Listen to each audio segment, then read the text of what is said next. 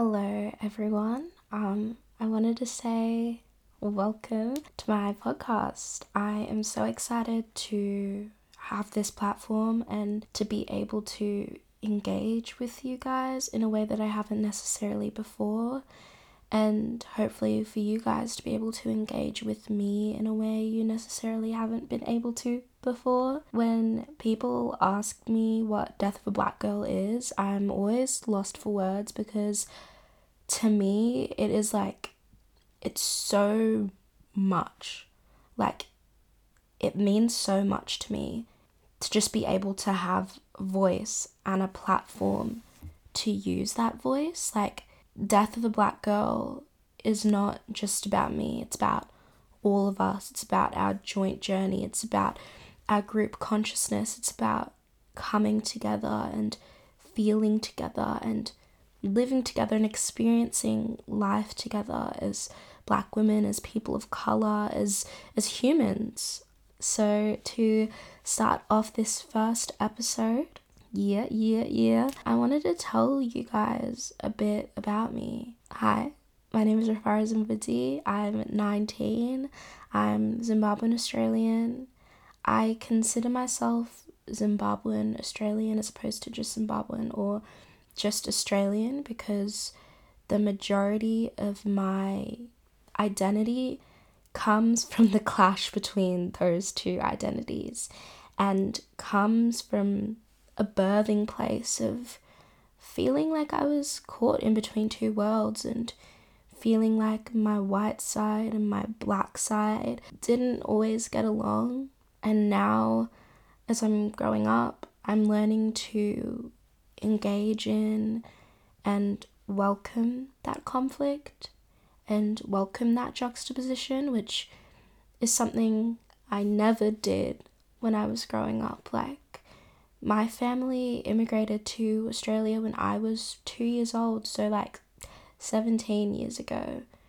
So majority of my life has been spent here, across seas, across land, over air. I've been like away from my roots that I've had to build new ones. I'd have to plant a whole new tree, a whole new orchid type shit. And it's really, really difficult.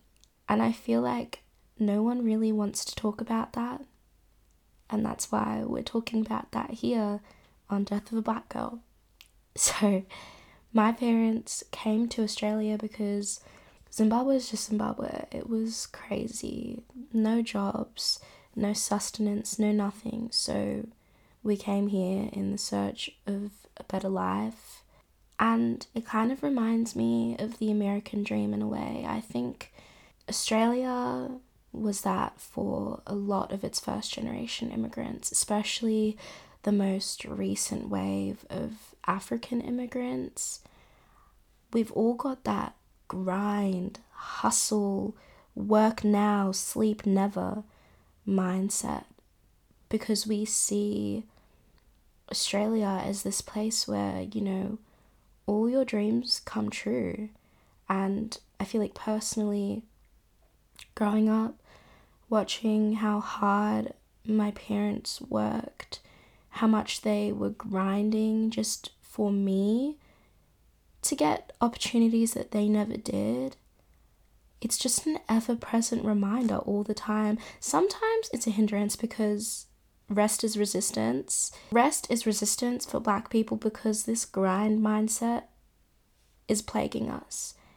And it's stopping us from just living and enjoying life and embracing freedoms. I feel like we're always tied down to this idea of we need to do more, we need to do more, we need to do more, but sometimes you're enough as you are. And rest is the key to replenishing the soul.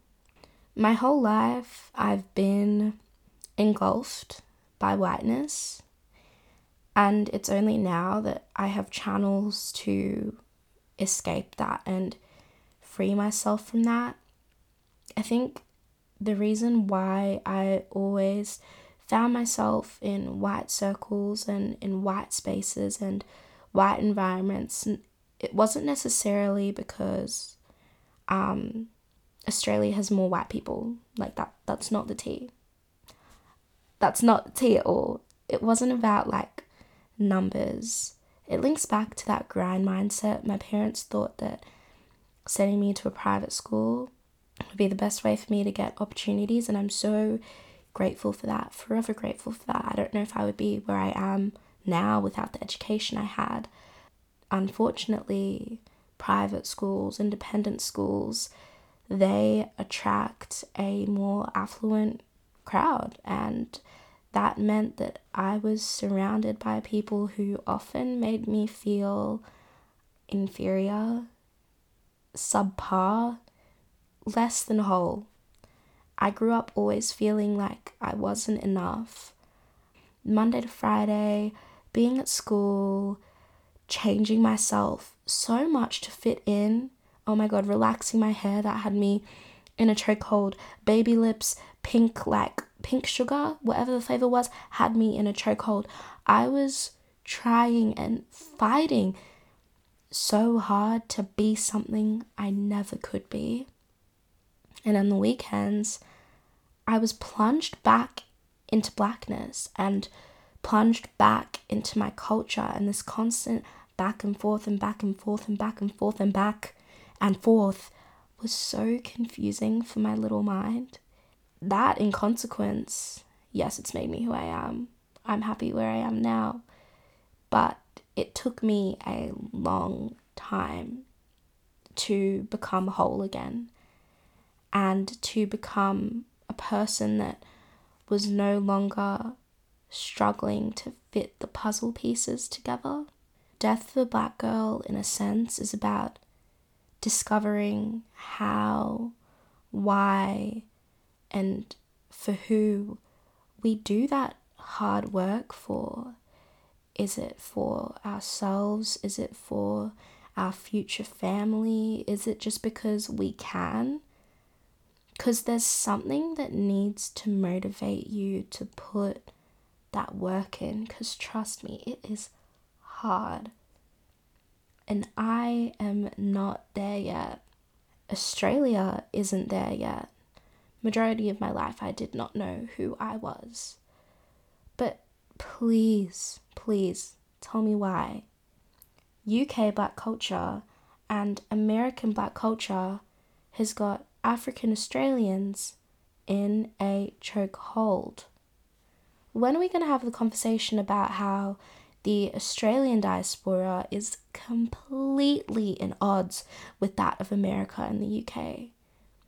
We need to sit in the uncertainty of learning who we are and learning who we want to be and creating a culture for ourselves, because we don't have the history of being in a foreign space like the UK does or like America does. Like, I wouldn't even call African Americans foreign. Like, in America, they've got a distinction between African Americans and Africans who live in America. Like, that is how deep rooted the history is, and the way that Black Australians co-opt that with so much confidence. Like, why half these niggas acting like they're from Atlanta? I know you grew up in Cranbourne, so please. Like, it's never made sense to me.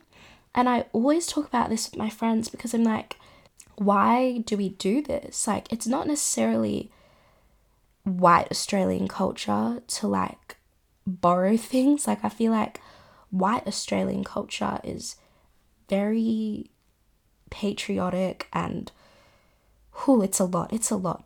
I'm trying to think of good words. It's patriotic, it's it's a lot of things. Death of a Black Girl is about decolonizing our perception of things and realizing why they work the way they do and how we can change that to create the Australia we want to live in. Since high school or during high school, I discovered that creativity and advocacy and art, that was like the direction I saw my life going in. And now I'm at another odds because it's like that pressure as Black women, especially with such a new and emerging immigration history, it's like I'm tired of always being the first. Like, being the first has stopped being a flex for me. Being the first is kind of like, oh, here we go again. Like, it's traumatic being the first because it feels like you're sort of like a trial run or like a practice test. Like, people don't really know how to act around you, and they don't really know why you're there, and they don't know what you bring to the table. They're kind of testing you to see what you can do, if you're going to crack under the pressure. And that weight needs to be lifted off of Black women's backs. Not now, not tomorrow, yesterday. It's been needing to be lifted off of our backs. All of this bullshit that we place on ourselves, that other people place on us, it's all self-perpetuating. It's all entirely self-perpetuating. There's so much that as Black, African, Australian women and female presenting people, we like, it's under our noses, because what can you do except talk about it and engage with it and be aware? That's what I want, like, to come out of this podcast is awareness, not necessarily education. I'm sick and tired of educating dumb people, but I want you guys to engage with me and talk to me and be aware. Like, the only thing we can do to change the position we're in, to shift it, is to notice it. Notice it in silence, notice it loudly, however the fuck you want to notice it. Just make sure you keep your eye on that stuff. The thing about being in the Australian diaspora and being an immigrant, like first generation, only been here for like 20 years, is that your body isn't wired to be here. It's wired to be around gogo and sekuru and bambo, and it wants you back in the village. It's okay to feel uncertain and lost and confused. It's quite normal, actually, and I would be shocked if you were a Black woman in this country and you did not feel that way. Our bodies carry trauma and love and confusion and hope, and all of that is well and good, which is why for the promo shoot, which I planned all by myself, I called it Antithesis, because that's what we are. We are opposites converging into one. That is our culture. That's our existence in this country. And it's not something we necessarily have to change or manipulate or be scared of. But I think we should welcome the beauty, welcome the dichotomy of our existence, welcome the fact that there's no one out there that finna do it like us. No one. We've got this unique point of view that's been forged by every single thing we've seen and everything we've experienced, and no one is going to take that away from us ever. And it's something that we'll pass down to our kids, and they'll pass down to that, blah blah blah blah blah blah, and that's what will create our culture. I have a really special guest coming in next week that I'm super keen for you guys to hear what they have to say, and I hope you enjoyed today's episode. Love you.